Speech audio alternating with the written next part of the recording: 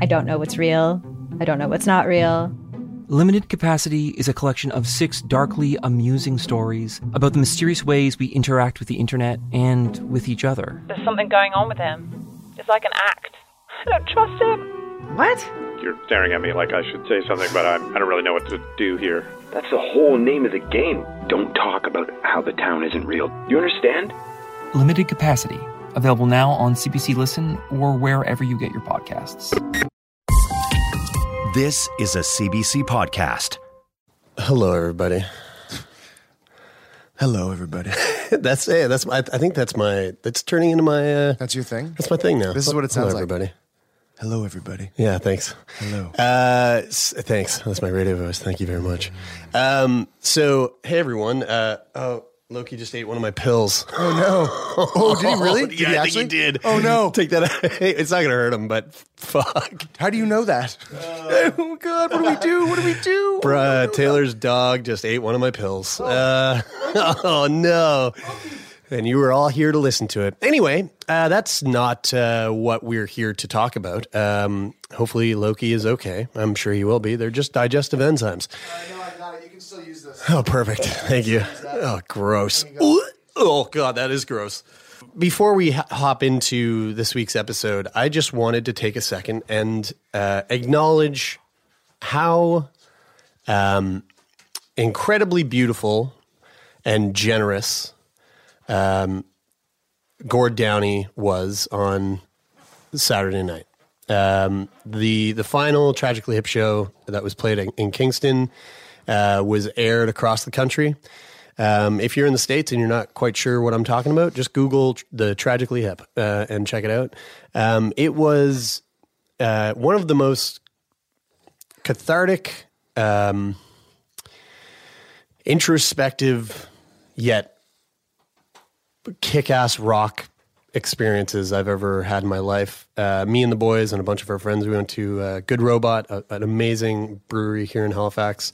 They screened it for just hundreds of people that were out on the patio, and it was, man, what a fucking beautiful experience that was. It was crazy to watch him knowing that he knows that he's dying. Yeah. And to be doing the show and to be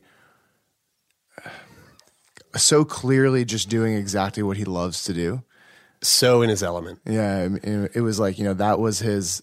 I read this article about it being like a living funeral. Yeah, that's a really good way of putting it. It's okay, Loki. Come here, buddy. It's okay. It's okay. We're all gonna miss Gord. It's okay, bud. Yeah, dude. That's a pretty powerful way of looking at it. And just to see like everybody get involved, you know what I mean? It was like, there was that meme going around that Canada shut down. Yeah. It was like Canada shut down for that night, It was, I don't know. And our prime minister was there, wearing a T-shirt and mixing with the common folk. And he filled that shirt out well. Oh yeah, dude. My God, he's a hunk. Those hunks. Anyway, I just wanted to just take a second to recognize how important that night was for me, and I think I can say that it was pretty important for a lot of other people across the country. And Gord, you are an incredibly beautiful human being. So thank you so much for being so generous. We love you, Gord. This week's episode is a fun one. We dive out of the sickness and into the let's educate three total turkeys on what it's like to be a woman and have a baby, pregnancy and breastfeeding. Spoiler alert. Somebody drinks breast milk on the show. Oh, God. Yeah. And it wasn't so bad. Anyway, hope you enjoy the episode. We love you all, and go support us over on Patreon. Love you. Bye. Ooh, yeah. Welcome to Sickboy, a podcast where we talk about what it's like to be sick. But this week's guest is Danielle, and she's here to talk to us about pregnancy and breastfeeding. Let's talk about it.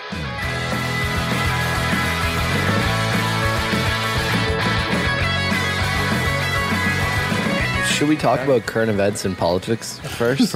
Absolutely not. Well, you don't want to talk about Donald Trump? No, not really. I do.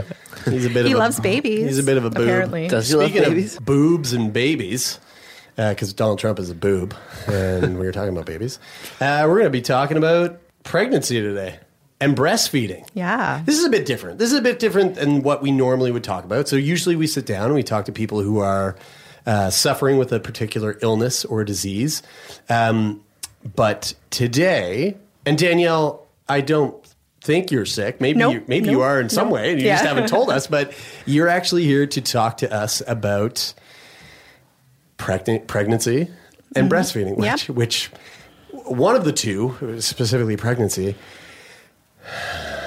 makes you feel real weird. Yeah, I've got a bit of a hard time talking about pregnancy. I don't know what it is. Yeah. Was that it's like a pun? an alien growing inside you, that kind of thing. You know what? When I was 6 years old, I was being You were pregnant? I was nope. I was being babysat by a guy named Michael, And he was pregnant. and Michael didn't force me, but like, Where is this going? Hold on, let me finish. He forced me to watch Alien, and Thank God that's Where that went. He forced me to watch Alien, and I thank him for it in one way, because I love horror movies, and I feel like the reason I love horror movies and appreciate them is because of Michael forcing me to watch Aliens, but also that chest buster scene. I feel like it kind of fucked me up. I've never seen Alien. Chest buster scene. Neither of you seen Alien? Is that what the scene is generally known as, or is that what you Google chest buster and you'll see the scene from Alien. I know the scene though. Yeah, I do know that. Yeah, where an alien is born out of a person, blows out of a woman's chest. Right. Yeah. And it's exactly, and that sets up the whole movie. Well, childbirth is nothing like that. I can guarantee. Are you sure? Are you sure? Is it kind of like I'm like, because I'm picturing a chest buster, but not out of the chest, but out of your pee-pee. Maybe we should apologize beforehand, because the three of us are obviously guys. And idiots as well. And sometimes immature. Yeah. So, you know what the best part about this is like we've had maybe 2 or 3 other episodes where we've talked to women about like women only issues, endometriosis, and we're like, and we just ask the dumbest questions, because we're like, is it kind of like this? Yeah. But that is totally like we know, I avoid talking about pregnancy a lot because it makes me you ever have the feeling where you can't make a fist? Mm-hmm. You feel weak. You're like, I feel weak. I can't, like, that's the feeling I get when I talk about pregnancy in depth. So I feel like this next hour is going to be a bit challenging for me. So hi, Danielle. Hi. You just recently had a baby. I did. You look vibrant and glowing. Why, thank you. Yeah, you do. Is that a side effect of giving birth? Not so much giving birth. Pregnancy, a little. You tend to have a little bit more oil production. You have beautiful hair, and that's what really gives you the glow. But not so much postpartum. I'm at the point now where, because of the drop in hormones and all this stuff, I'm actually losing hair. It's really really? Kind of Whoa, crazy. That's a thing. Is postpartum? Does that just mean? Like, I hear this word all the time, and I always think, like, after giving birth. Yes. Is that that's all it means, postpartum? Postpartum, yeah. And then you can apply that to other conditions like postpartum depression and what have you. So, yeah. But postpartum is the period after giving birth. Yeah. You were just talking about how it literally changes, like, the makeup of your hair and, like, your skin and stuff. My sister literally had a baby, her first baby, 5 days ago. And it was the most beautiful thing that moment I've ever experienced in my life, was going into the hospital like a couple hours after she had her kid and like holding Hudson in my arms. Yeah. But I could not help but notice. And like, I honestly, like, I was pretty aware. I don't think it was something that I was putting on, but she looked radiant. That is the only way you can say. She looked so crazy fucking radiant. And I was like, my sister has never looked more beautiful. I thought you were going to be like, she never looks radiant. Ever. She's a pretty beautiful gal, but like in that moment, she just looked so, I don't know. She was like the most beautiful person I've ever looked at. And the strength that comes from giving birth, no matter how you give birth, right? Be it, a surgical birth, a vaginal birth, it doesn't really matter. But I mean, that's a really powerful moment for a mother. And I mean, even though she may not have slept for the last 2 days, she's going to end up, feeling pretty amazing at some point. Not always immediately after. Do you feel amazing afterwards, though? Because I can imagine that you probably don't. Yeah, so I can speak for myself. Sure. I have some experience around other mothers because I work as a doula. But I personally, especially after my first birth, I felt like I was Superwoman. Like I could do anything. How many births have you had? 2. So I have a 6-year-old son and a 3-month-old daughter. And especially after the first one, I remember I was still in the table with I was in stirrups and they were stitching me up because sometimes that happens. We can touch on that later. Yeah, but I was like, I want to do this again. It was the rush of love. Whoa. Yeah. What? Oh yeah. In that moment, like right there in the shit after of it, you were like, 28 hours of labor, not sleeping for 2 days, and just pushing out a baby, I was like, that was the most amazing experience of my life. Holy yeah. Was it because of what came of that, like having a child? Not the end result. No, it's not all about the end result. It's about the experience. The baby, you were like, whatever. Yeah, no, he was awesome and I love him. Right. And it was the love that you experience for a child when you see them is one thing, right? But I know the experience of actually giving birth, and a lot of women will say that it's pretty. It can be ecstatic to actually deliver a baby and to go through that process, right? So, you hear such crazy varying experiences in that way. I mean, I've heard that from some of Kyla's friends who have had children, and then at the other end of things, you're like, oh my God, worst day of my life. Yeah. Which is crazy that you have those. I mean, I guess everything has a spectrum of experiences. Do you think there's a correlation between like amount of children somebody will have and how much they like the experience of giving birth? Not necessarily. It could be. I know some women in like the birth community that work as doulas, as nurses, as lactation consultants, all these things that because they have such an amazing experience would tend to want to have more babies. Mm-hmm. I kind of felt that way. I didn't know if I was going to have a second child. I was in a new relationship, and but to be able to go through that experience again and to have another baby I was pretty excited to get to do that again. You've said the word doula a couple times. I know absolutely nothing about what doulas are. Yeah. What is a doula? It's a witch, right? It's a specific witch. Yeah. Yeah, it's just the doula coven. Yeah, it's a specialty in potions. Yeah. I'm sure probably Wiccan back in the day probably had some of the same kind of work, but doula's more or less a new term that's given to women who provide support to mothers, specifically during pregnancy, labor, childbirth, and postpartum. So, what kind of support are we talking about? Like high fives and hugs, or a little physical support. So it could be massage, touch. I've just held a cold face cloth to a woman's forehead. I've given them massage. I've helped them do lunges. A lot of it is sometimes just holding their hand. Oh wow! So it's actually just full on companionship. Yeah, support. So and it can also be supporting their partner. So like if. Never leaving a woman alone. So even though a partner may want to go off and take a nap or go to the bathroom or get something to eat, we will stay there most of the time. Yeah, we will go to the bathroom, mind you, but like we tend to not leave a woman at all. So it's like is it like a hobby? I do it as I guess you could call it a hobby. Some people do it they make a living out of it. I strictly do volunteer work.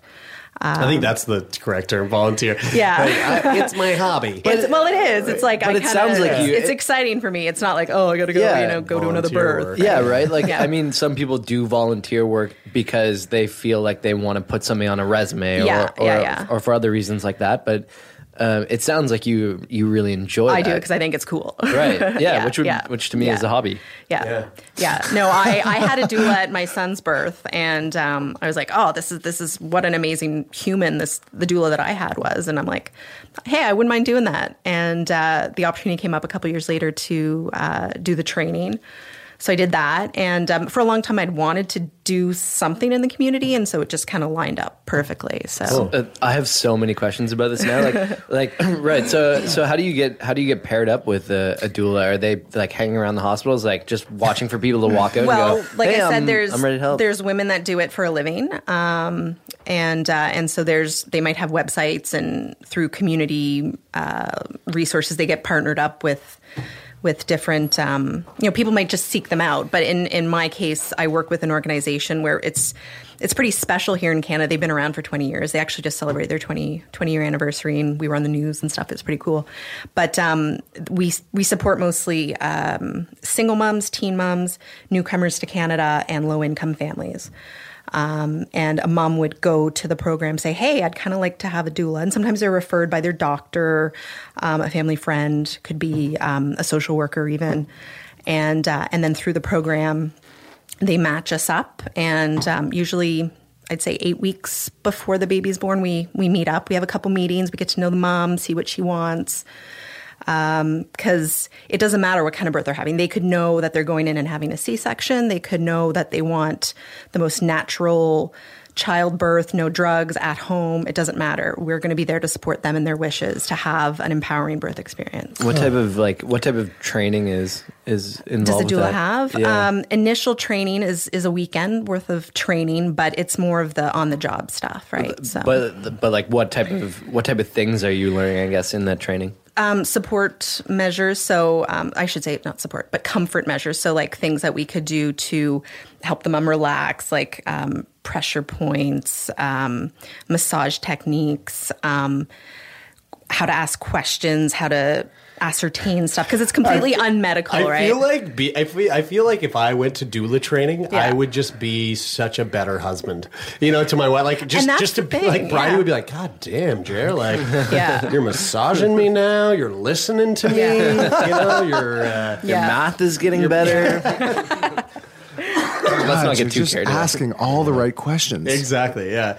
So hear that, boys? I always thought that a doula was. I thought a doula like aided in the birth process. That's a very common misconception. And I thought that it was that mostly they're like a midwife. Yeah. And I thought that it was like a natural, basically someone that you would have to help with the birth in like a home birth. Yeah, and I would say a lot of doulas tend to be more naturally minded that way. Like, but that being said, we assist anyone, no matter what kind of birth experience they plan to have or want to have. It really, whereas a midwife is medically trained to do to give medical advice, which is something doulas do not do. Women may come to us to ask us questions, but we'll say, well, here's some information. Go talk to your doctor. I often provide links to studies. I'm big on like evidence-based birth knowledge. So I always give up stuff that's backed up by science. Right. So. It sounds a lot like some of the things I run into as a yoga teacher when someone's like, I strained something in my leg. Can you tell me what it is? And I'm like, no, that's not my profession. However, exactly. Well, I'm curious to know. So you kind of mentioned it earlier a little bit about how your first pregnancy kind of, you came out of that process and you're like, whoa, let's do it again. Yeah. What was the process like? To bring us through your first go at childbirth? Yeah. First go at pushing it out. Yeah, it's really cool because as a doula, I don't get to talk. You don't really talk about your own experiences too much. So, but yeah. So 6 years ago, almost it'll be 7 years in December. Had a little baby boy. It was a couple days overdue. Due dates are really kind of flexible, as a lot of people know. I went into labor on my own, started having contractions, and I would say, I had a day's worth of on and off contractions, which kind of sucked, but I was able to deal with them. Stuff kind of kicked into high gear. Like on a scale of 1 to 10, how painful are contractions? And what the fuck is a contraction? What is that? So a contraction is basically a contraction of your uterus, which helps to expel the baby out. Think about when you have like the best poops. Yeah, just happens. Strangely enough, a lot of women do say that having a baby is like having the best shit of their life. It's funny you say that. Your application to come on the show, you wrote, and I fucking love this.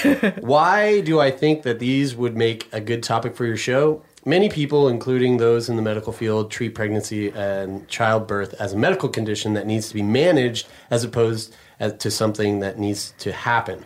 I often equate childbirth as physiologically similar to taking a shit. Yeah, problems can arise, but if you're healthy, comfortable, and relaxed, it will just happen. Yeah. That's great. Very true. That's Very a true. real big shit, though. I totally And it's also coming out of your vagina and not your butthole, which is made for shitting. Yeah. However, maybe there's something to that. Like, I don't know, but oh God, it just... You'll never know. You'll never get it. Well, you never know. You're right. You never know. The future holds many crazy things. I mean, if Junior is any way of predicting the future, then we might all have very small companions and a belly in our and a baby in our bellies. So coming back to contractions, is this process I guess it's you have no control over it, right? Like it's your body going, okay, I think it's time to press this baby out of me, so I'm gonna. No one knows. Is it muscular? I guess the uterus is considered a muscle, but sure. but yeah, I'd have to I'm pretty sure it is. So the muscle, and if it isn't, who cares? Yeah. I'm not a medical expert. I do have some experience, but sure. I'm not an expert in all things. So medical. it's essentially kind of like a muscle contraction where it's going. I gotta prep, like I gotta move. I gotta move this out. And then in between your uterus and your vagina is the cervix. Yes. So. During labor, your cervix is opening up. That's the dilation part, right? The dilation part, you got it. Boom. So, and there's actually centimeters. a few more things beyond dilation that it takes, like because a baby has to. Your cervix doesn't just dilate; it thins out. So it's almost like a donut. Oh my God! That gets pressed into a pancake and then opens. Holy like, sweet it opens up. It gets soft. It thins. It opens. Did I ever tell you guys what? I feel like I said this on the show before. What I always kind of in my mind mentally picture what a cervix looks like. Like a wall, like a dental dam with a tiny pinhole in it. No, it's more like a donut. Yeah, I'm picturing it like a skin donut now, though. Thicker. So like a donut made out of skin, which is weird. Fleshy. I know. This spongy is kinda, So the cervix goes blah and opens up, and then the baby's head comes out. So well, is it head first always? No. There's a thing called breech birth, which is when there's different types of breech birth. Sometimes it could be a footling breech. A frank breech would be when the bum comes out first. Oh, the baby's kind of fuck, like folded in half. Oh God. Yeah. That's way wider than it needs to be. Oh God! I always wonder, you're always thinking whenever you do any movie or whatever, anytime you're experienced to like childbirth or parents or friends, whatever, you're like, oh well, what was the experience like for the experience of the woman who's giving birth? Imagine if we could like get a little insight into what the baby is like. Oh God! Oh God! I'm not meant to bend this way. Get me out of here! Get me! Surprisingly, babies can come out that way. A lot of doctors tend to push C-sections on those moms because they can be riskier, but depending on the doctor, they will allow you to deliver vaginally. Because you can tell how the baby's positioned. Exactly. Yeah. So why does that happen though? Like so. Because, I guess, like, you don't have control, right? Like, okay, baby's coming. Yeah. But it just so happened the baby decided to, like, roll over in his sleep last night. Yeah. And now... Because they can be all over the place. And then usually around 32, I think 33 weeks pregnancy, like gestation. So pregnancy goes 40 weeks. Baby tends to move head down, I think, because their head is the larger part.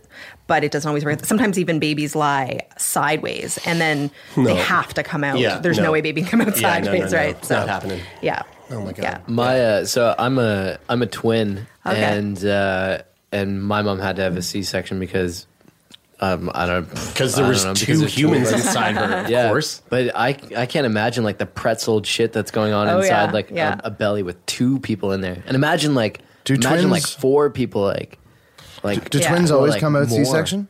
No, not always. No. No. They're smaller though, right? Like I was like 5 pounds, 8 ounces when I was born. Right. Yeah, and you guys were probably closer to the 10. pregnancy doesn't usually tend to make it to 40 weeks a lot of the time. Yeah, I was premature by 2 weeks. They kind of it's like, grow really big in there. So, right. Yeah. Hi, I'm Jessie Cruikshank. Jessie Cruikshank. I host the #1 comedy podcast called Phone a Friend. Girl, let's phone a friend. Not only do I break down the biggest stories in pop culture with guests like Dan Levy and members of NSYNC, I do it with my own personal boy band singing jingles throughout. Because it's my show. It's your show, girl. New episodes of Phone a Friend. Yeah. Drop Thursdays wherever you get your podcasts. So work it, girl, yeah, work it. Okay, that's enough. So coming back to your first experience, you start having these contractions. Your first go. Yeah, so it was like Tuesday night, 5 o'clock. I go out and have supper at my dad's, and then I'm like, oh, stuff's happening. I was like, this is awesome. And it was regular at that point, so I'm like, this is a real thing. It's not like a false start. Spend all night kind of hanging out, timing things, and then by 7 o'clock in the morning, I'm like, this kind of sucks, and I don't know what I should be doing. And so I call my doula, and my partner was there with me, and we decided to go to the hospital to get checked out. And I'm like 3 to 4 centimeters, which is with dilation. A lot of people think, oh, if you're at 5 centimeters, you're halfway there. But in actuality, it takes a lot longer to get those first few centimeters dilated than it does the last. So it's like escalating, getting faster as it goes. Exactly. How do they see how dilated you are? Through an exam. So your doctor would like spread put their them. hand up there and then kind of assess based on what they know their hand size is and stop doing that with your fingers, Brian. Oh, like I'm doing a reverse claw movement with my fingers. Oh no, with my Fortunately, it's a little more thumb. cramped up there, so it's not. There's not a whole lot of movement like that. Yeah, so exams are pretty uncomfortable. Does that mean that you're 4 centimeters? That means like your cervix has dilated 4 centimeters, so and the baby is pressing there. up against it. Most likely, the baby is pressing up against it, but there's also the membrane. So the baby's in a bag of water. So they talk about your water breaking. It's not always like in the movies. So labor doesn't start with like a big gush of water, and then everything starts. Sometimes women's water will break and they have no contractions. They're just hanging out. They're like, oh, so when am I going to have this baby? And sometimes that's okay. Other times, the water won't even break. So you can actually have a baby that's born in a sack. I know there's been a video going around on Facebook lately about that. So but most women, it will break at some point during labor. Of what? What's the video? What? Of a baby being born in the amniotic sac. What the fuck? It came out in a bag? Yeah. A bag of water. This my membrane. God. Yeah. Was it okay? Was the baby okay? Oh, yeah. How do they The baby's just like, this is where I live. Yeah. They're please breathing. Don't take me out of this. Through the umbilical cord, they're getting everything that they need, and they're just in their little sack of fluid. And when my sister had her baby the other day, they called me and they were like, hey, your sister had a baby like 30 minutes ago.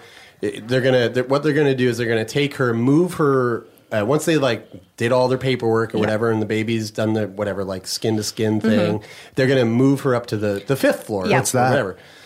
Well, we can Family talk about that. But newborn it's like they hold the baby to the skin to, I guess let the baby know to let it bond. For temperature to adjust, for bonding, the smell, to establish breastfeeding. Like when a cat rubs its face against you, like you.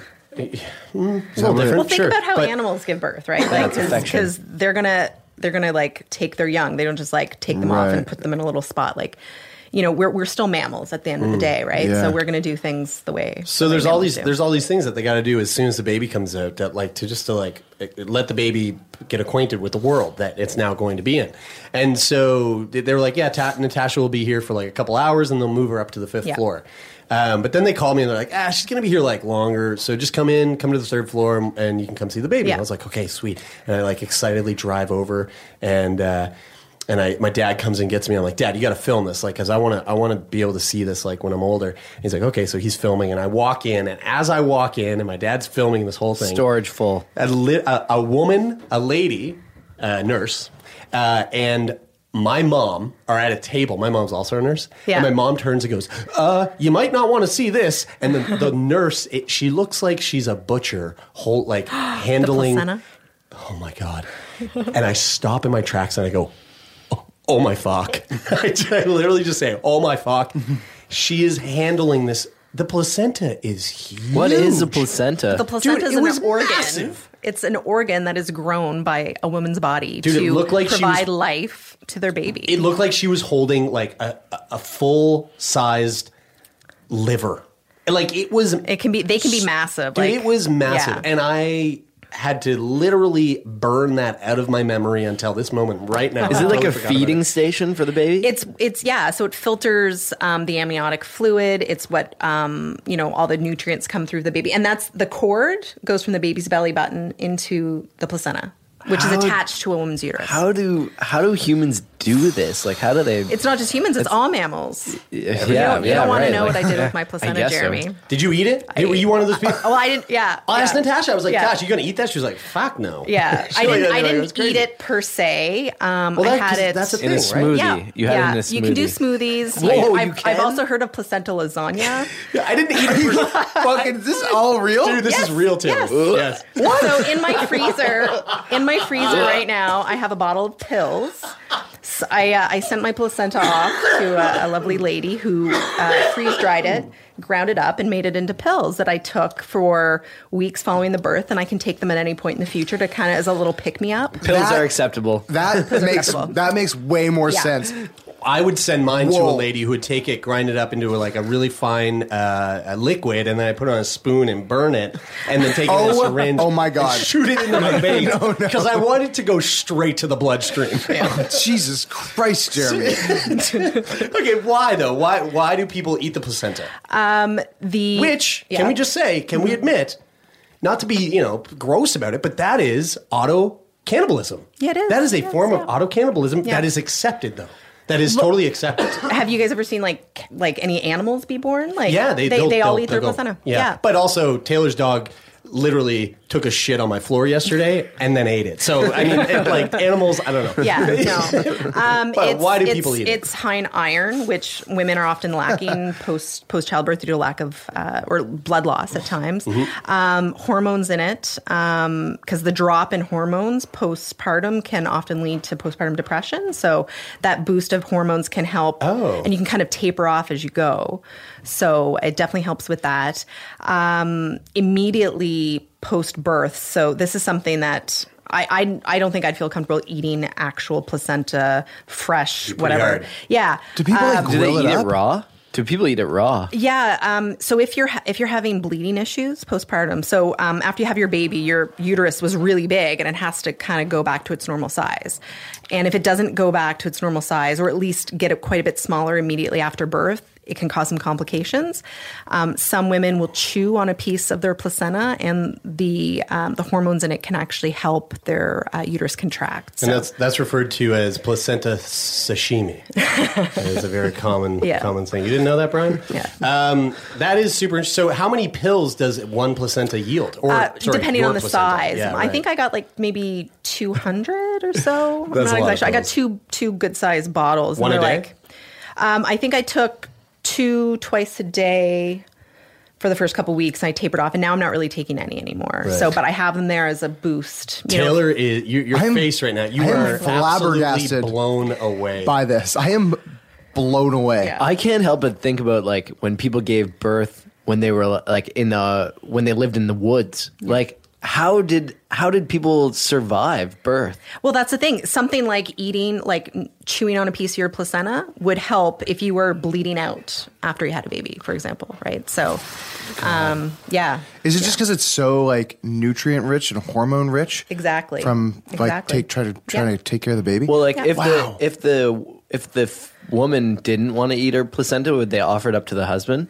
No, I mean, I think some people also like plant a tree over it. Like they'll bury it in the ground and plant a tree, and they have this beautiful tree that comes out of it, and it's like the child's tree. This is like a part of crazy, birth right? that I have never heard before. Yeah. Not even like, oh, I heard this once upon a time. No, like, it's like I have never ever heard of this. It was all over the news a couple of years ago. It was. Kim Kardashian. She went and ate her placenta and talked all about it. And she probably did it like preserved it and then had it on an episode or something. yeah. So to move forward, your first pregnancy, I'm taking, went really well. Yeah, no issues. No like issues really at all. no issues. I felt like Did you get an epidural? No, I Okay. didn't. I had towards the end, I had some laughing gas, some nitrous oxide. yeah, it was pretty awesome. I was coping pretty well throughout. I had my doula there and my partner, and they were kind of tag teaming to help me, like squeezing my hips when I was feeling pain, and went in the shower. Walked around, just kind of let things happen. Did you do this at home or in the hospital? In the hospital. Okay. In the hospital. Basically, went there at 7 a.m. I had my son at just before 9. But in that particular case, I felt the urge to push before I was fully dilated. And that can cause issues because if you push and the baby's not ready to come out, your cervix can get swollen, and then it kind of reverses the process, and you don't want it doesn't that. end up well. So No, you don't want It's like that. when you get I had hemorrhoids. so basically I have this intense. Really? Is that? I think so. Yeah, because if you're trying to force a really solid shit through, and you're pushing too hard when it's not really quite ready, It could to come make it out. worse. Yeah. Right. Yeah. But in Prolapse. this case, oh god, God, Jesus Christ, Brian. Oh, I'm being serious, but anyway. I know, but it hurts my body to think clench it a about. little, yeah. Your wiener feels weird, doesn't it? So you end up So tearing your... the doctors were saying like you shouldn't push, and I'm like, my body's like, but I need to push. Yeah. And so that was the worst part for me. And so I took some laughing gas then, and then eventually I was able to push. His heart rate was dropping. So in this case, I was in the hospital. They were monitoring the baby all the time. Like, oh, his heart rate's dropping a little, so you really need to push the baby out. Wasn't quite happening as quickly as they wanted him to come out. So they used a vacuum. I'm not sure if you guys are familiar with that. I've heard of that, It's basically like a suction cup. Oh my God. Attached to the baby's head. Yeah. And the doctor. Oh my God. You guys can't see this, but he like braces himself and literally tries to pull the baby out as I'm pushing. This makes me. I'm literally sweating. My palms are sweating. My girlfriend gosh. actually did a clinical rotation in the birth unit. Yeah. So she's told me about this a few times. Yeah. It's I mean, other options would have been forceps. Those sound worse. An Those episiotomy. that word. I don't know if you guys know what an episiotomy is. Please tell us, please. It's when they cut the perineum, which is Your gooch. to make more room for the baby to come out. What? Yeah. Oh my God. So they literally. But how does that affect your anus? Well, usually they try not to cut that far. Oh, so they stop before they get to the butt. Yeah, so they cut as much as they need to. Oh my God. And then women often tear as well through childbirth, right? So And they there's have to different get stitched up after, Yeah, right? there's different degrees of tearing. This is good for me. Listen. good for me. Vaginas are very resilient. Oh, Don't absolutely. worry about it. And this is the thing. What I was going to say was this is good for me to hear this, but I'm really praying that someone out there who hasn't had a baby yet, a woman particularly, and is like, or really wants to have a kid, but they're listening to this right now, like, don't let this deter you. It's something that's happened it's the reason we exist as humans today. But holy shit. Yeah. Like, Danielle, this is so Yeah. intense. So yeah, in my case, I had vacuum, small tear, wasn't a big deal. Does it sound like a... This is number 2. Sorry. that was number 1. That was number 1. Oh, okay. Sorry to keep interrupting, Yeah. but did it sound like, does a vacuum actually, like, when they turn it on, does it go... No, it's like it's not a vacuum. It's like suction. They just use suction. I'm not sure if it's like a pump kind of thing. And I think with him, it might have popped off at one point. So when it did pop off, you heard like pop, and yeah, because it was on his skull, right? But no, he ended up fine. Is there a risk at using a vacuum, like of deforming the skull? Yeah. They sometimes can get like little blisters and stuff. Do they come out with like cone heads temporarily, or? Well, most babies that are delivered vaginally do have a cone head, just because there's the bones aren't They're really malleable. Oh, really? Yeah, they're malleable, and there's actually like plates almost. Babies have the soft spot, so that their head bones, their skull bones can move, and so a lot of babies will end up having kind of a cone head. When I was holding Hudson the other day, I was holding the back of his head when I was like holding it for the first time, and it was like I could feel these like little micro shifts, these little movements in his skull. Like it was just very like, oh my God, you're so delicate. You're this delicate little thing. What about your second birth? How did that go down? So I knew right away that I wanted to have a midwife. I tried to get a midwife with my son, but at the time it was really hard. I was on a waiting list, never got on. Midwifery's They're high in changed. demand? Yeah, very high in demand. You go on a waiting list. They're regulated by the province now, so it's all covered by the IWK. They work with the IWK. They have, cool. Yeah, so they're just like doctors, but they just deal with medical, birth stuff. So I had a midwife, so I went to see them, I should say. It was a group of midwives for my pregnancy, and everything went well. Well, I should say, yeah, I had a worse time this time around. Like, I was sick for the first couple of months. Then I had nerve pain in my leg. Well, let's just say to the listeners, Yeah. you had your baby, what? 3 months ago. 3 months ago. Yeah. So very recently. Yeah. And it was a tough go. Yeah, the pregnancy was like I managed okay. I wasn't suffering, but I had issues, right? So it definitely wasn't as great as the first time around. And I ended up at the end with pubic bone pain. So when the pain... So women have relaxin. It's a hormone that goes through your body that helps your joints kind of be a little bit more... malleable. Yeah. They tell women who are pregnant to be careful in practicing yoga because the amount of relaxin they can that's going through your overexert body themselves, and their joints and stuff. Exactly. So in my case, my pubic bone, there's like a little piece of cartilage, and it's separated more than it should have. So standing on one leg and laying on my side was like extremely, extremely painful. So I had to be super careful with that. So my due date came and went. So I was 40 weeks pregnant. I was like, okay, the baby should come out anytime now. Wasn't coming out. I was doing everything to try to make the baby come out. So burpees, headstands. Yeah. So there was, tea and essential oils and herbs, sex. Really? Yeah. What? That's a thing? It's like sex the baby There's out? prostaglandins in semen. Prostaglandins in semen that can actually help your cervix soften. What's a prostaglandin? It's like a hormone, I guess. So it's less about like the actual act of having sex and more about like finishing inside? Exactly. Yeah. That's the number one essential part of having sex. It's not just a matter of having sex. It's, you need the semen. So. That's crazy. Yeah. Well, so I can't help out there, guys. God damn it. Yeah. Jeremie's low in production in that.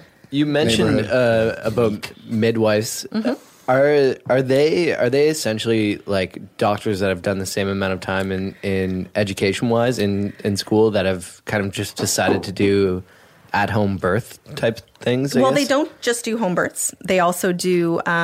They also work in the hospital as well. It's more the continuity of care. So you see a midwife throughout your pregnancy, through childbirth, and postpartum as well. So like my midwife came to see us at the house, for the first week after the baby was born, rather than me having to go see them, which was amazing. Yeah. Are they doctors though? Or no, are they... they're usually in Nova Scotia. They're certified nurse midwives, so they're nurses and midwives. Like I don't know exactly how it works, but usually they I think they have an undergrad degree and then a midwifery degree. So it's legitimate. Like, to become they can a prescribe. They're allowed to prescribe certain drugs when it's related to pregnancy. Oh, fuck, wow. Like I had a home birth, so the stuff that they brought home to the house, they brought oxygen, they had drugs, they had things, so they were prepared for emergency. Just sort of, they're like, we want some weed cookies. Can we all agree? Midwife weed cookie. Can we all agree on how funny the word midwifery sounds? Oh, totally. Yeah. I've been thinking about midwifery. That's why I wanted to say it. So that's why I've been talking about it. Yeah. But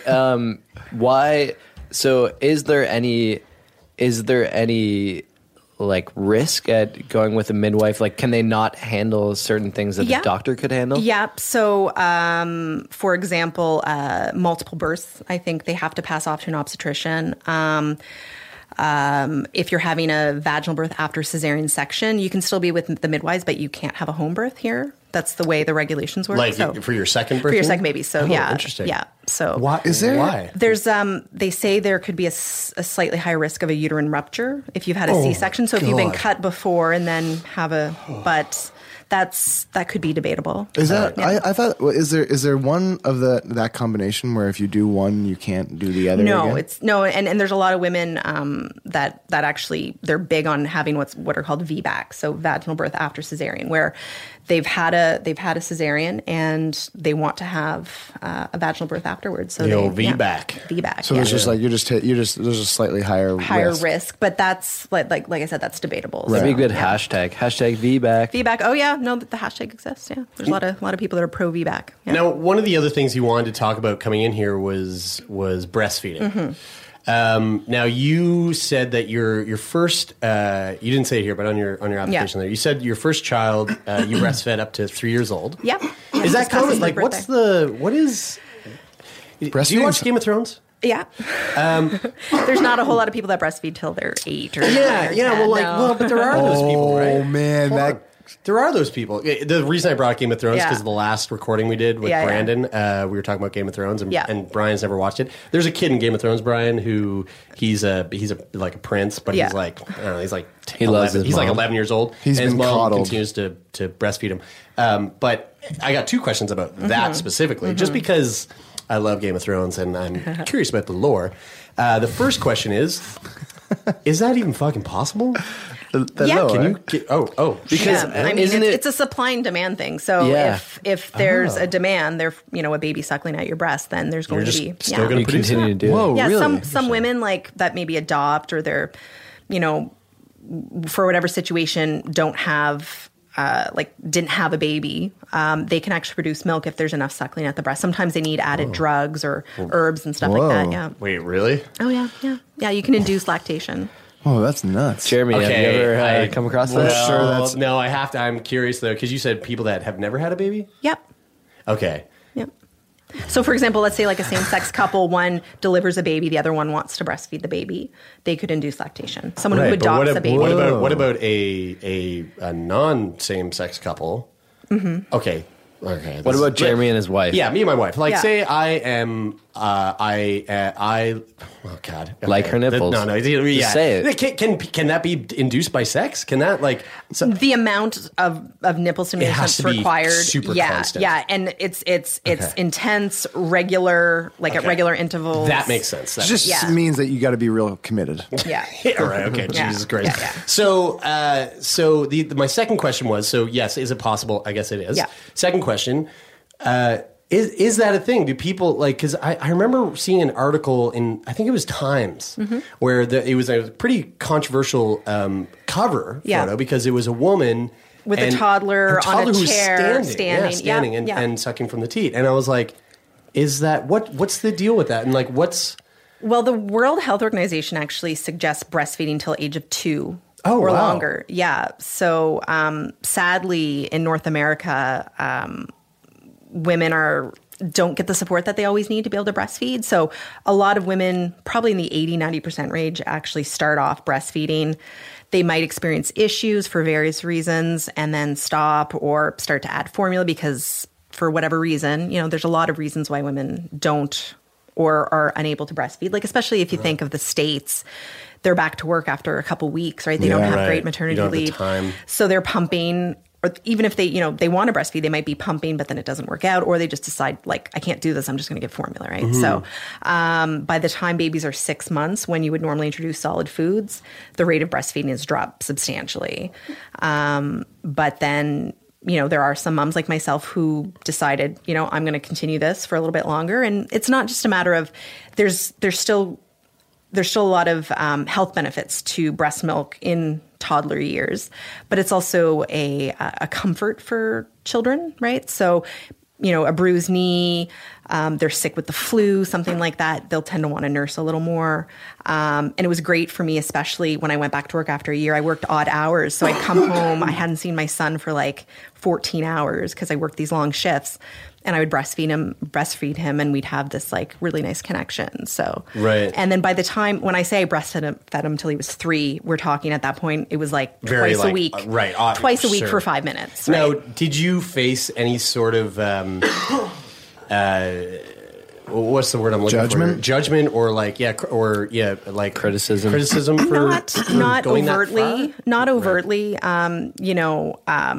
some family members were like, I could just tell they never really said anything, but you could tell it was uncomfortable. Which is even worse. But I never tried not to breastfeed in public, but after a year and a half, it just didn't really happen, right? Yeah. So it was more like at night, in the morning, that kind of stuff at home. So I never experienced a whole really any issues with that. So I do know that you're that breastfeeding happens. My baby, your new baby now, right? So it's pretty intense about it's a very hot topic about breastfeeding in public, and it's very, very super topical right now. I mean, Sophie Trudeau just the other day, I think what was it? Justin retweeted, I think, a picture of her breastfeeding. Was right, it? yeah. For all of our American listeners, Sophie Trudeau is our Prime Minister's wife. Or first lady. Yeah, our first lady of Canada. We don't have that term, but equivalent.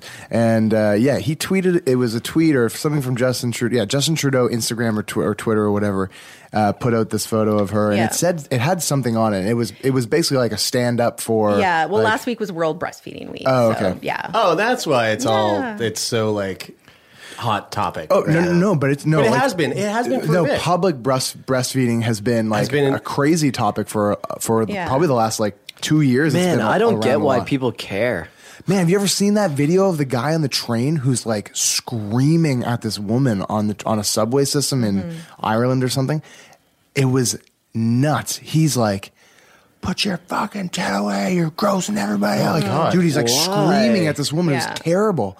And it's and everyone on the train's like, "Dude, shut the fuck up." I've yet to encounter anything like that. If anything, I've had people that have been like, "Look at you breastfeeding. That's so awesome. Way to go." Sweet. High fives. So, because and those videos get passed around in a way of shaming the person who's shaming the totally, mom. Yeah, absolutely. And it seems like that is starting to fade away, and it's getting more and more Well, you're seeing it more too. I have friends that have just recently had babies, right? And they're actively posting on imagery or in Instagram where they're check it out. They're called browfies. I'm gonna fucking put it out there. I'm gonna put it out there because I feel why not? Yeah. It's kind of like the whole free the nipple movement. It's why are we making a big deal of this? Yeah. We shouldn't. So let's put it out there to reduce the stigma, to reduce the dude, because it's North America is such a hypersexualized place that it's it got to a point where it's you can't even do the natural process of feeding your child without somebody going, Dude, there's something sexual about this. Nobody goes up to a restaurant and goes, "You can't fucking eat in public, you 40-year-old person." Or go do that in the bathroom. That was another one. I've been pretty lucky, and most people that I know have been pretty lucky where they haven't experienced that kind of stuff. But on the flip side too, I'm obviously very pro breastfeeding, but sometimes moms feed their baby formula, and that's cool too. But then you have women that are like, "Oh, well, your baby has formula. That's not healthy," or you didn't try hard enough. And there's a lot of mom shaming, which is really shitty too. Because a friend of mine, Julie, she has actually put a lot of study, medical study into breastfeeding, and she was telling me, we were having this conversation, and we were talking about how it really sucks for those women who, for some reason, medically or otherwise, sometimes it's just a choice. They don't, or they just can't. They literally physically cannot breastfeed. Yeah, and they get this I don't know, shame put on them. Are they forced to feed formula then? There's not a whole lot of other options. There's informal milk sharing around here, where you can, I actually gave another mother some of my pumped milk because she really wanted to feed her baby breast milk and wasn't able to. There's milk banks, but in Nova Scotia, we don't actually have one. Oh, really? Yeah. So the IWK does buy milk, but they get it from a milk bank in Calgary, which treats it, pasteurizes it, and then sends it here but it's only for the sickest of babies, NICU, super preemie, really bad health conditions. So if you're just an average mom that wants to feed their baby breast milk but can't, your only option is aside from taking herbs and drugs and stuff to help promote breastfeeding, is getting milk from another mother. So, okay, so there's such thing as milk banks.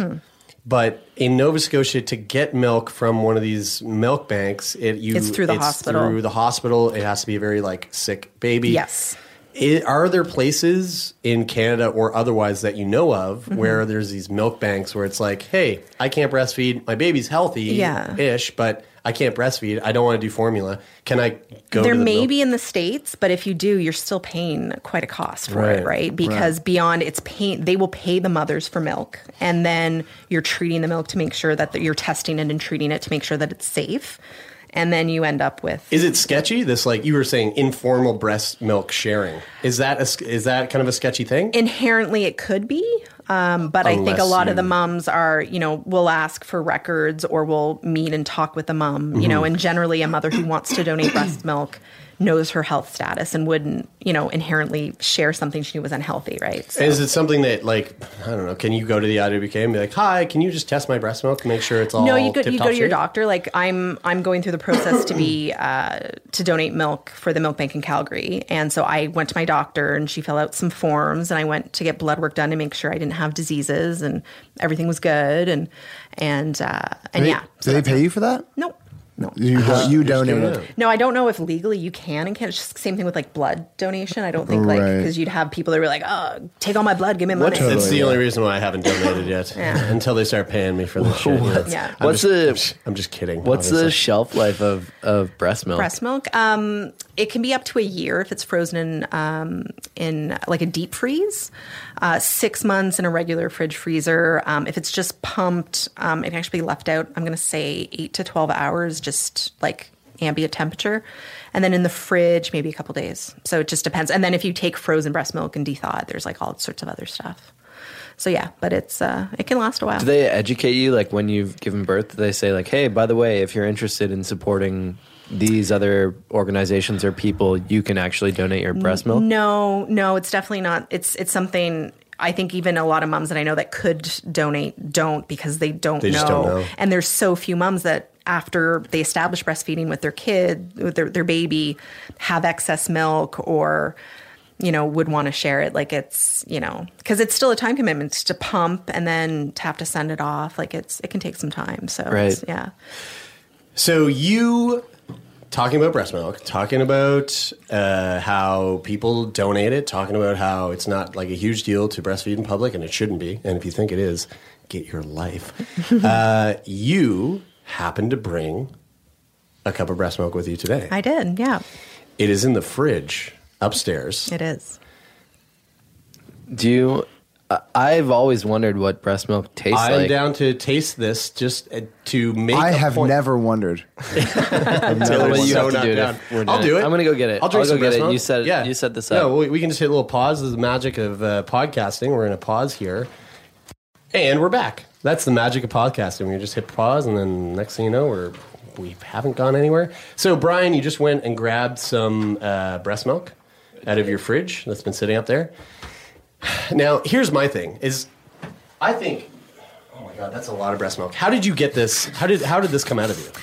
So I have a pump, an electrical pump that simulates the action of a baby's mouth and therefore brings milk out of my breast. And so I did that probably 4:30, 5 o'clock, so not that long ago. So, okay, I'm looking at this cup, and it's about a cup. 2 or 3 ounces. Yeah, right. Okay, 3 ounces. This is interesting because I have a weird thing about milk. Okay, yeah. Expiry dates, if it's a day before the expiry date, I can't. I can't even look at it. That's pretty fresh. This is pretty fresh. Pretty fresh, okay. yeah. That would still be good for a couple hours, just laying there on the table. But it was refrigerated, and it's only 2.5 hours. Maybe. All right. Is this weird? I'm going to drink some breast milk. I'm going to drink your breast milk. Save me some. Is this? You're saving some for Taylor and I, right? Yeah, for sure. I don't think I can drink 3 ounces. All right. Here we go. There's nothing to it.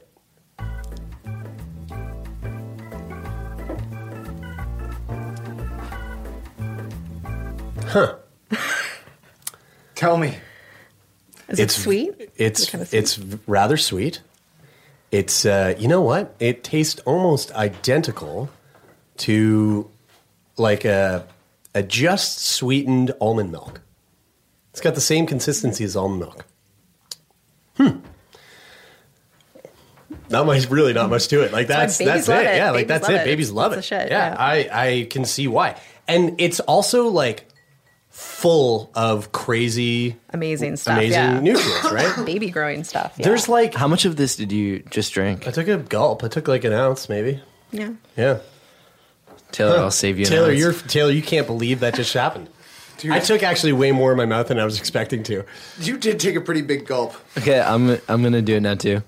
Do it, yeah. What's really funny is that I'm sure some people listening to this will think that this is like weird and sexual and strange. Well, and there's definitely nothing sexual to it, but definitely like think it's weird. Mm-hmm. But there's something like, you know what's fucking weird? The fact that we drink milk from a fucking mammal. Cow or a goat, or you know what I mean? Like, right? It's right. It doesn't taste that weird. All right. No, it doesn't taste that weird actually at all. If it was warm, it kind of tasted almost airy and light. Like it has a milk. Yeah, it has a kind of milk aftertaste, but it's really fine. It's good actually. Okay. Did you ever hear about the ice cream shop in Quebec somewhere? No, it was in England. England. Yeah, no, it was the Quebec one was one that made cheese. There was one in England, and they made breast milk ice cream for about a limited time. It was like a week or 2 weeks or 3 weeks, and the shit went off the shelves like that. Like it just flew off the shelves. People loved it. Yeah. You know, it's like, why aren't we... Be artisanal, right? Like, depending on the mother's diet, like, the taste of it could change as well, too, right? Like, just if you imagine anything else coming, it's bodily fluid, right? So, Are you going to do it, Taylor? You were so, against it. I wasn't against it. Like, I told you if you guys both did it, there was no... I wasn't not going to do it. I did at least a full ounce. They call that liquid gold, right? So don't let any of that waste. Yeah, the rest dude, of it's absolutely. yours. Like, this is like a rare scotch, dude. I did at least an ounce there. There was over 2 ounces left. It's about an ounce left. Okay. We each had about an ounce if Taylor takes the rest of the ounce.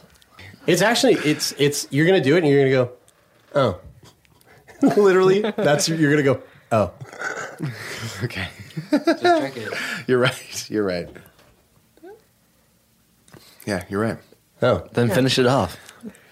Then finish it. He did. He just finished it. So that is... It's not, yeah. It's not a big deal. It's just like milk. It's just like milk, exactly. Yeah. Which I don't enjoy. That actually tastes better than milk. Yeah. That's all milk. Because milk tastes... It's pasteurized and vitamins added. Yeah, and there's that doesn't see... I don't get the sweetness. I get it tastes more like it tastes more natural. Yeah. You know what? It's pretty much as natural as you can get. Yeah. It's funny because I personally would rather suck on a woman's nipple than a cow's nipple. Yet we are more comfortable drinking cow's milk than breast. Like if you're thinking about taking it from the source, and really, in all fairness, we shouldn't be drinking any milk, right? Like it's tailored for babies, right? So, specifically, it's tailored to be like, hey, you are this like very fragile thing that just came to the earth. Things to grow. We need to we need to make sure you grow in a way that's very like specific. Yeah. So here is and not only that, but we drink milk that is taken from cows that have been given so much shit, hormones, and that it's like antibiotics. All they do is provide milk. Like that's their entire life, right? Like after they have which is crazy. So did we just potentially open ourselves up to getting sick, or is that I feel comfortable. Cool. Like I said, I've donated milk and I plan to donate milk and I've had tests done and I'm in perfect health. So if you're donating milk, then and in some ways, like let's say I got a cold, by feeding my baby, I would be potentially giving them immunity to the cold that I have because, it's pretty amazing. Yeah. Whoa. That is super cool. You're kind of giving them like a shot. You could prevent them from getting sick from anything that you might have. Yeah. Yeah. So. Man, breast milk, so important. It is. Absolutely. No wonder people are so pro, I mean people. No wonder it's one of those things that if people who are behind it are really behind it. Like not to shame in any way mothers and parents that feed their baby formula, but at the end of the day, it's a whole food, right? Like we talk about eating, stuff that comes from the earth and that's organic or what have you. But I mean, if someone told you like, okay, well, you're going to subside on this milkshake that has the perfect blend of nutrients and what have you, it's never going to be perfect. I believe it's called Soylent. Soylent, like Soylent. You can pick it up on the internet, Soylent.com. But at the end of the day, it's not vegetables. It's not protein. It's not grains. It's not stuff that you eat that's whole food, right? So whereas this is what babies are meant to have, and it's a natural food, right? So fuck, it's fascinating that you make that. Yeah, that's crazy. It's my superpower. It really is. Yeah. Well, you know what? I'm not going to lie to you. I learned a shitload. And I was really scared to come in here and talk about pregnancy because it is one of like, what's this called? The fontanelle. The fontanelle. Like when I hear the word fontanelle, I get really weak. Here just thinking about like contraction or like placenta or uterus. But like the last week has been very baby pregnant birth heavy for me. And I think like I literally kind of faced a fear. I feel pretty good. Like I can make a fist. Normalize it. I can make a fist. Yeah. Like I feel okay. So more tangible and normal. I feel good about talking about like having to make an incision at the perineum. Like I don't know. Like I think it's funny because good like, for you, Jer. And good Jer, for you. Like, Jer, you're a prime example of it because like when you thought of pregnancy, you thought of things that kind of grossed you out, right? Like chest busters. You think of totally. like blood and disgusting things, but I've always been told, and I've always heard that pregnancy is beautiful, birth is beautiful. Yeah. And when you actually dissect it, and I didn't never think that it wasn't beautiful. I just wanted to put that out there. Sure, no, and I'm not saying that you didn't, but like Jeremie hated anyone who was pregnant before today. But listen, guys, I feel like I'm looking at this in a different way now too, and it's the way that like all of these super fascinating things that your body's able to do to create life, like. That's the beautiful thing. And maybe on the top, there are some things that can seem gross, right? Mm-hmm. But like when your body is like producing breast milk, when it's producing a placenta that's like a station that's like creating the resources for life.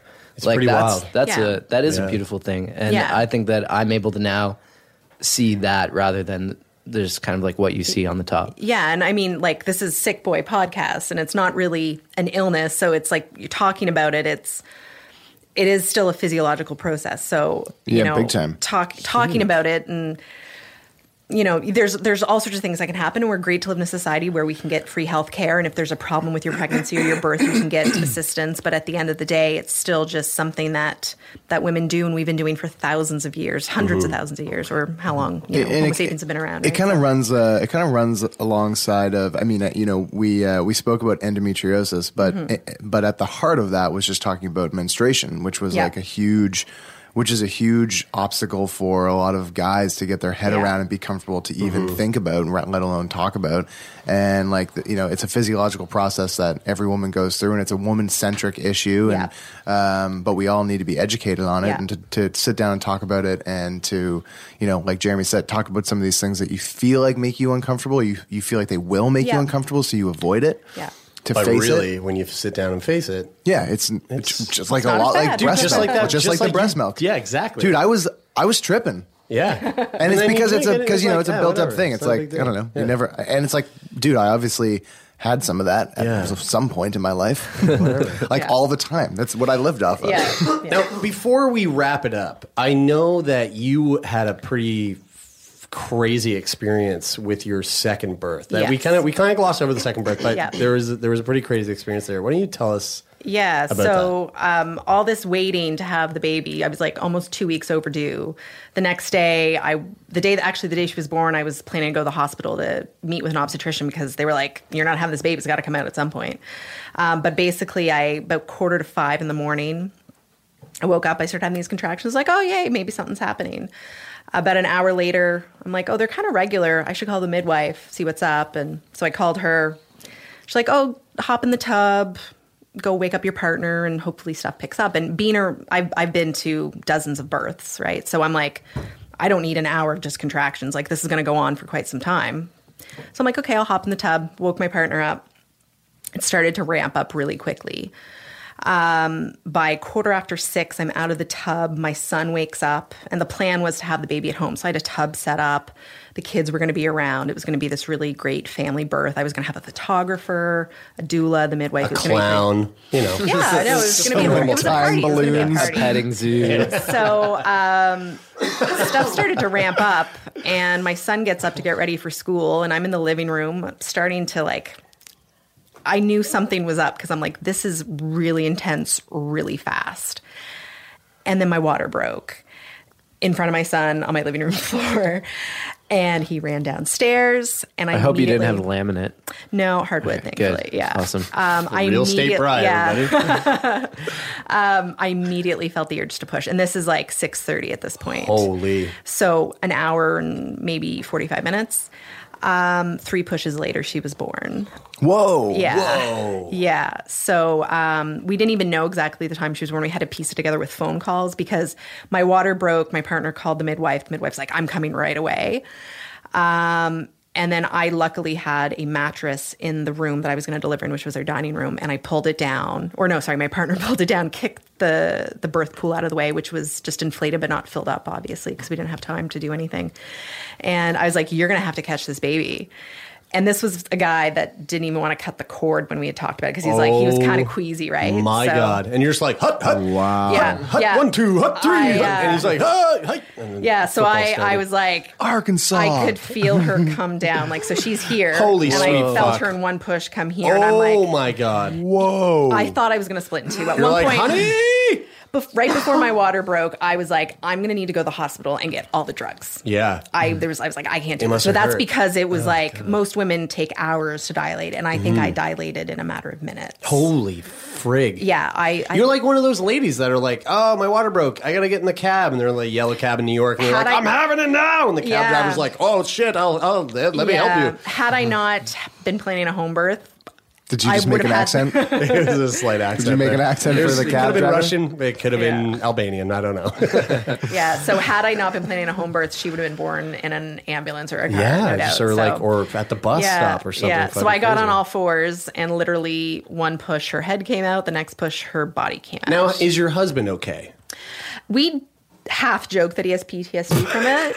And if you look at pictures, because it's partly true. No, he probably does though. Yeah, bit, that's I think we're over. intense. Immediately after, you look at pictures of him, holding her in the hours after she was born, and he's like white. But his eyes are His crossed. hair He's- is standing on end. you were on all fours though. You're not lying on your back. No, it's actually that's not a natural way to give birth. The way I've that heard your body your tailbone can actually create less room for the baby to come out if you're laying on your Right. back. And it's really laying on your back. It's good for doctors because they can easily get in there. But So you almost want to be arching a little bit? Or no, not arching, just but it's just the pressure from laying on your back. So the best way for women to give birth would be hands and knees or squatting. Wait, so 'Cause it but opens they up don't more do room that in in the pelvis. hospital then? You can. Okay. You can definitely ask for it, but depending on the situation, if you're having issues in childbirth, the doctor's concerned about something, they might ask you to get on your back. Right. But it's actually, I think a lot of nurses and doctors do try to suggest moving around and even alternative pushing positions. If something's not working, they'll be like, oh, we'll try Shift squatting. here, shift They've here. got bars that in the IWK that go over the bed that a woman can hold on to while she squats. Right. A That's lot of so women deliver interesting. on their sides. because pop culture, you never see that. It's not No. like it is in the movies at all. Yeah. So interesting. And my sister was telling me that they had a mirror. Oh, yeah. And they were and like, can if you see want to it. look. And I was like, oh my God, what the fuck? Yeah. You look? Yeah, And she's yeah. like, yeah, I was looking. And I was like, oh my God, Pat, did you look? Her husband? And he was like, fuck no. Yeah. No. And it can actually, was by not looking, it can actually be it can incentivize women to be like, oh, look, I can just see a little bit ahead. I'm going to push it I'm even just gonna harder. push it in. Yeah. Holy moly. Danielle, this was a fascinating conversation. Thank you. Thank you. Thanks for Yeah, coming in and, thank you so and much. yeah, and I feel like kind of there's opening our mind and Yeah, I feel like there's even more to learn still too. I feel like we've learned a ton. Yeah. and I Nope, feel like that's there's- it. You can't learn anymore. No that's more. all it no is. more. You are all now Yeah. doulas. I'm fascinated I'm fascinated for part 2 someday. Yeah. Well, thank you all so much for listening. I hope you enjoyed that. If you did enjoy it, and even if you didn't, go on over to iTunes and make sure you subscribe. And if you don't subscribe, at least rate and review us. Those are the big ones. Those things help us stay on the charts, on the iTunes charts. We want to get to know. We want to like be right next to Joe Rogan. You know what I'm saying? Joe, if you're listening, we love you. And we'd love to be on your show. Oh my God. Can you imagine? But the other thing is we have a Patreon, and Patreon essentially is, Brian, Taylor, and I, we are doing this. This is our the biggest passion project we could ever imagine. And a full-time job. And also a full-time job, and we have no sponsors. We're just three guys that dove into this, had no idea what we were doing, and next thing we knew, some people enjoyed it and wanted to listen to it. And we thank each and every one of you for listening, and we love all of you. And if you want to support what you're listening to and help us out, go to our Patreon page. It's www.patreon.com/sickboy. You can get some sweet exclusive content. We put up unaired episodes there. We've got sweet videos, lots of great stuff. And we're so close to our goal. Even so close. We might be there by the time it comes out. Who knows? Yeah. I hope so. Our first goal. Yeah, our first goal. Of many. Yeah, we have many goals. But that's it for today. Thanks, y'all. I'm Brian. I'm Taylor. And I'm Jeremy, and this is Sickboy.